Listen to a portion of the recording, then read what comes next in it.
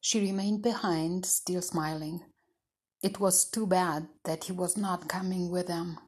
On the other hand, she should have expected that he wouldn't come, and she scolded herself. They would form a convoy carrying grain, just any trader would do. He was a warrior. He had other things to do. Ariane laughed at her own funny thoughts. She was ridiculous with her little girl's dreams. If she were to attract this man, she had to think differently, act like a grown woman. But did she want to attract him?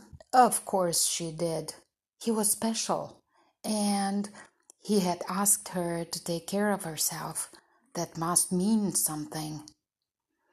Once she got her thoughts straightened out, she turned on her heels and returned to the Greek's house to find out what would happen next.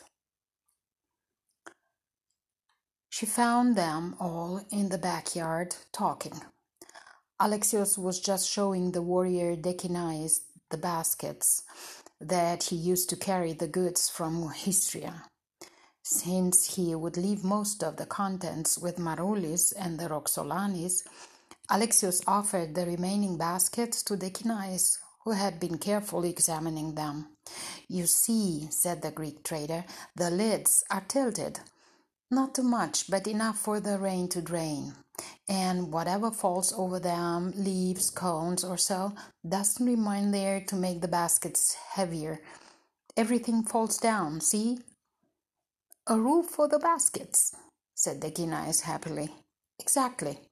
How many baskets do you have? We can build lids for all of them. I'm sure Maroulis has some wooden scraps here, and I have the tools. What do you think?" Dekinais smiled at the trader and nodded enthusiastically. "Good then. I can take care of it now. Celia, son, you're not busy. Why don't you show our friend the arrowheads we kept for the Dacians?" Celias had been observing Dekinais during the conversation about the lids. Dekinais was older than him, but not much. He was tall, with a beautiful slender body and an open face. He wore his blond hair caught back with a narrow leather strip. His intelligent eyes seemed to eagerly absorb everything the Greek showed him. He listened carefully to Alexios, but his eyes lightened up even more when he heard about the arrowheads. Even with his virgin face, Dekinais was a warrior. So he turned immediately to Celias, and together they left the backyard. "We took the arrowheads inside with us," confessed Celias on their way to the house. "Father thought it better to keep them away from other people's eyes." Once in the chamber Maroulis had reserved for them, Celias took a bundle from the corner and unwrapped it. Dekinais came closer and checked the fine arrowheads.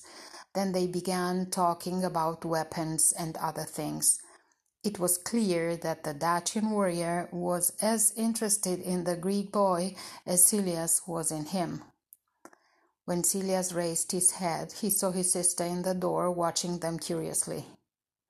"Good morning, Ariane. You know, Dekinais here," he said to her. "Dekinais will lead the grain convoy over the mountains, and he agreed to take us with him." Ariane nodded at the young warrior, and he smiled back at her. "We will leave tonight," he told both of them. "The chieftain has agreed to open the gate at midnight for us. We will need to cross fast and put some distance between us and the river. The bank of Danuvius is a bad place to linger. Maybe you should prepare too." "Ah, I almost forgot. Thais is ready to help you prepare your wardrobe," said Celias, and the two men turned their backs to her and continued their conversation as if she had never come in.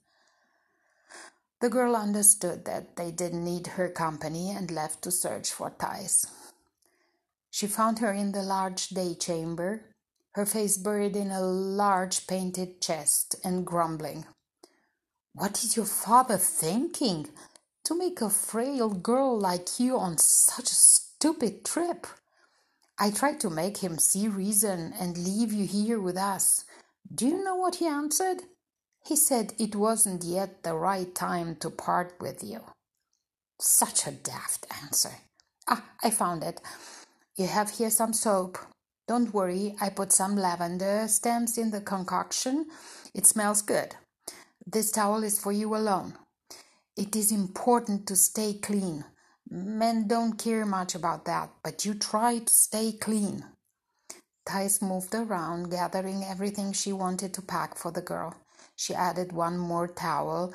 Then she dug deep in the chest until she found a clay vial with a wooden top. She showed it to Ariane and explained its content. This is some thyme oil. It is good if you get a sunburn or cracked lips.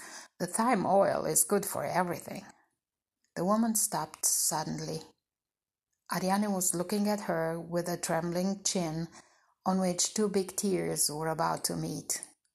Nobody, not even Elia, had ever talked to her with so much tenderness and warmth. Thais took the girl in her arms and whispered softly, "Don't be afraid, dear girl.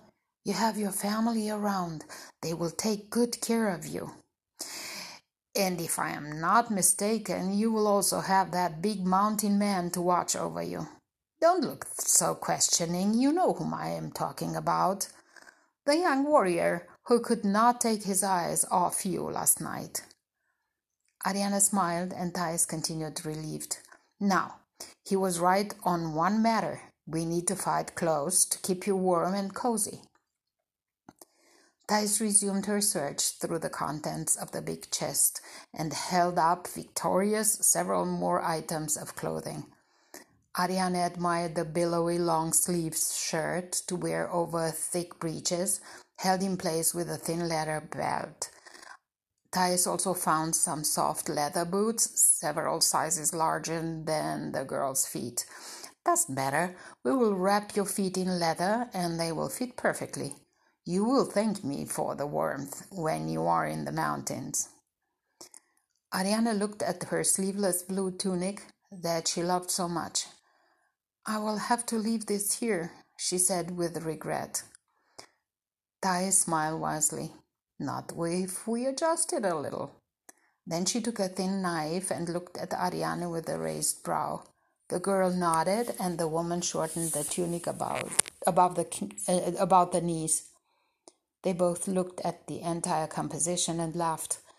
"I call this the wild look with a feminine touch. Now, the most important item of clothing, your cloak. It is heavy, I know, but necessary. Nights will be cold soon before you get over the mountains, and it will rain. The cloak will keep you warm and dry." When Ariane went out to show her new garments to her brother, she saw that all three of them were clothed identically.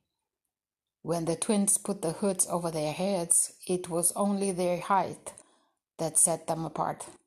They were ready to go.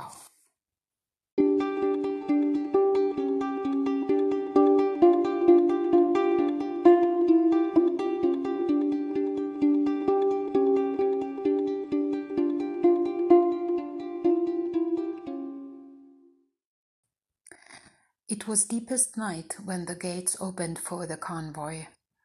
Dekinais had told them before that they wouldn't cross the big river at Carsium, but a little further down, where the Roxolanis had a well-hidden and even better guarded float bridge. The chieftains had sent a group of warriors earlier that evening to check the surroundings and ensure the safe passage of the Dacians. Once on the other side of Danuvius, they would go west and follow the river Naparis through the Roxolani plains and follow it then when it turned north towards the mountains and into Dacia. They had 20 donkeys with them, each carrying 2 grain baskets on their muscular backs. Several small mountain horses followed, loaded with Alexios' tools, some furs and blankets and presents that Ariane received from Thais. Dekinais had a group of 15 Dacian warriors who would escort the convoy all the way to Dacia. They weren't exactly a war party, but they were strong enough to scare away any rocks they might meet along the way. It didn't take long for them to get to the float bridge, although it was so well hidden that they wouldn't have found it on their own. Dekinais exchanged several words with the guards and then turned to his people to organize the crossing. Silias and Ariane were in the first group to cross, together with several donkeys and their grain baskets. 4 Dacians and 2 Roxolanis were accompanying them. The Roxolani warriors would handle the ropes and get the float bridge back for the rest of the party. They crossed quickly. Once on the left bank, they moved away from the river to a clearing surrounded by small trees. They tied the beasts and sat down in silence to wait for the others. The crossing took almost the entire night, so when they parted with the Roxolani warriors and left the clearing, the first light was already coloring the eastern horizon behind them. Dekinais forced them into a quick pace that he didn't slacken even when they arrived at the bank of the river Naparis. There Dekinais asked them to get off the horses.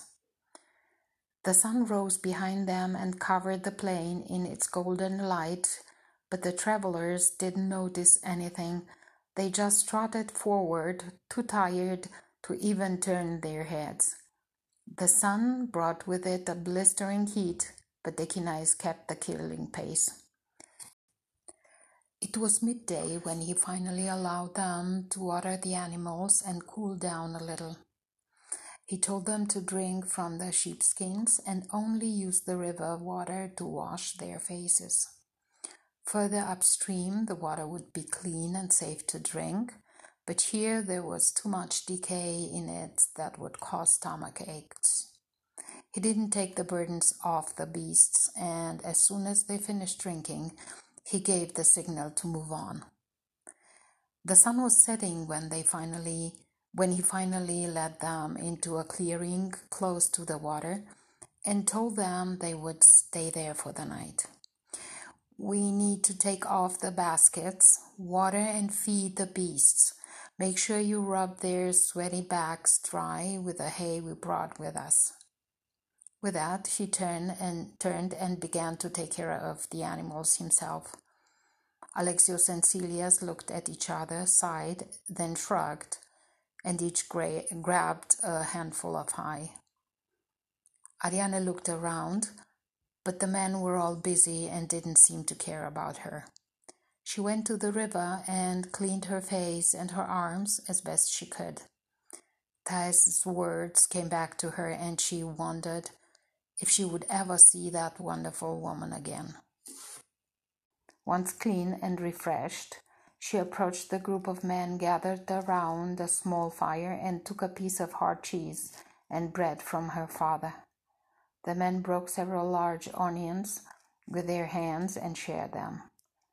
They were all hungry and the food tasted great, but the 3 exhausted Greeks all fell asleep with food still in their hands.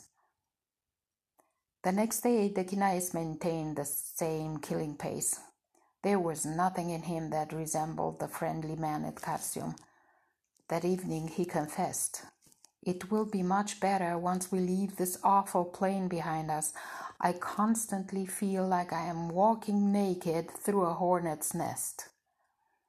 They looked at him doubtfully, wondering if he was telling the truth. They surely hoped he was, or maybe not. Nothing changed during the next days, and Ariane began to think over her previous experience with physical effort. Her exhaustion was overwhelming in a way that she never thought possible. She woke up in the morning and her first wish was to cry away her frustration. What did we agree to with Father? How far must we go before we can ask him to turn around and go home? When, after a day of unspeakable struggle, she wrapped herself in her cloak for the night, she thought about the strange Dacian warrior who saved her life, then annoyed her out of her mind, and finally asked her to stay out of trouble for him. That last day's thoughts and the soft cloak became her sole consolation during the never-ending journey. After several days, the landscape started to change. The endless plain gave way to small waving hills to their right, and even though vegetation was still scarce, the grass had a greener shade and the air became lighter to breathe. One evening, Ariane suddenly became aware that more had changed than the surroundings. First, Dekinais was smiling again, and his men started cracking jokes from time to time. Then she noticed that her legs gave her less trouble, and her lungs were no longer aching from the effort to breathe. Even the time between her last bite of dinner and her falling into a dreamless sleep stretched to several minutes. The same seemed to happen to her brother and her father. They both regained an interest in their surroundings, and Celia started asking more and more questions while traveling, questions that Dekinais was answering with delight. Dekinais would also ask questions, and Celia's responded with the same pleasure. Several warriors would leave the convoy every day to hunt. The game was small, but even a little meat made the dinner more flavorful. One day, Dekinais invited Celias to go hunting with him, and when they returned, they were carrying a deer. Celias and Dekinais talked and laughed more than usual that evening, and Ariane noticed with surprise that a friendship was blossoming between the two young men. She fell asleep smiling and dreamt about Thais, who was reciting all the flowers and plants that she used for her soap. Then the Naparis River turned to the north, and its waters lost their muddy color. It was flowing clear, and the travelers were approaching the hills that they had noticed several days ago. The next day, Dekinais pointed out a blue haze in the distance. "The mountains," he said with a husky voice. "Over there is our home," he added, looking a little flushed. Ariane smiled at that, but she suddenly felt sad. She had spent her whole life at the seaside, but never, not for a moment, had she felt it indispensable to her life. They were now so far away from Pontus Euxinus, and she realized, with a shock, that she didn't miss it at all. These people, on the other hand, they really missed their homes and their mountains. A blue shadow at the horizon made them happy. Would she ever find a place that meant so much to her? They stopped that evening in a bend of the river where the grass was lush. They cared for the beasts as usual, and Ariane completed her daily cleaning ritual. Then they gathered around the fire to share the food. After a while, Ariane asked Dekinais, "Is it hard to learn how to use the bow and arrow?" They all turned surprised to her. "What do you mean?" "I mean, I want to learn how to use the bow. I saw the warriors at Carsium. They had beautiful white bows. Do you think you can teach me, Dekinais?" The men were still reeling at the girl's request when her father answered in a dry voice. "This would be a somewhat strange occupation for a trader's daughter. I do not want to learn it as a sport, something to pass the time. I want to learn how to use it like a warrior." The men chuckled indulgently. Ariane looked at each of them and felt anger rise and color her cheeks. "Why are you laughing at me? Is it such an unusual request? Is it because I'm a woman? Is this something a Dacian woman wouldn't do?" No, I'm sorry, Ariane. I didn't mean to offend you. It was only so sudden. Our women, they all know to handle the bow, the short sword, and the hatchet." Ariane looked at him with a questioning face, and turned her hands, palms up. Yes, indeed. Why not? I will teach you, lady. A warrior stepped in. His name was Basto, a man with a scarred face, proof of many battles. He was the oldest among them and probably the first one who fell for the thin, tall girl with the blue tunic and luminous eyes. Every evening after they settled to rest, he would follow the girl at the river and sit down with his eyes averted from her. At the beginning, Ariane felt bothered by this personal guard, but after a while she learned to feel secure under his protection. He was never far away from her and considered her safety his first priority. Ariane smiled at him and nodded triumphantly. At home, Dekinai said, I have a girl, my girl. Her name is Sina. I think she will be pleased to meet you, and you her. Sina? This is a beautiful name. What do you mean, your girl? Are you going to be together? Dekinai smiled again, and his cheeks turned pink. Yes, I mean, probably. On the night of the fairies.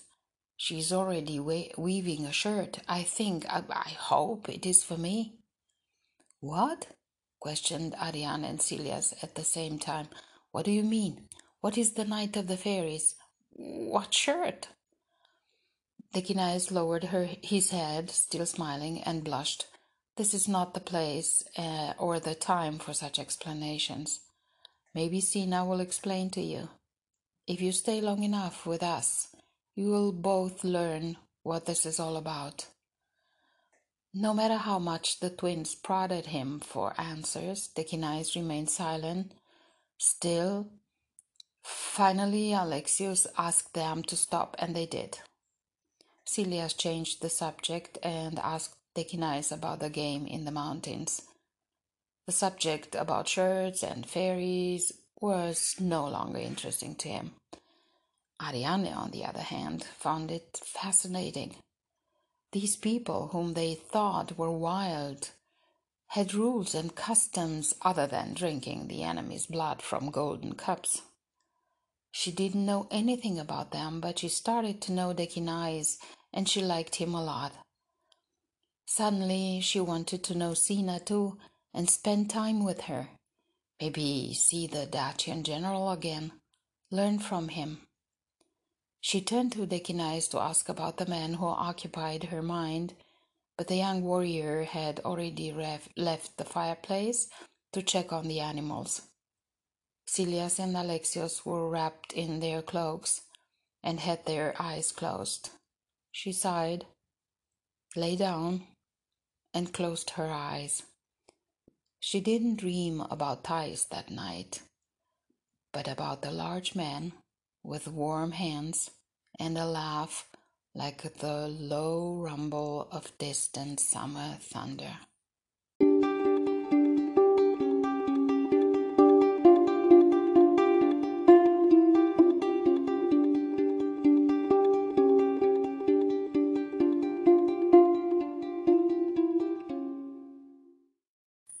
That was it for today. I'll meet with you next Sunday. Next Sunday, you're going to meet with another very colorful character with Strachan, and this is real a character. So until next week, bye.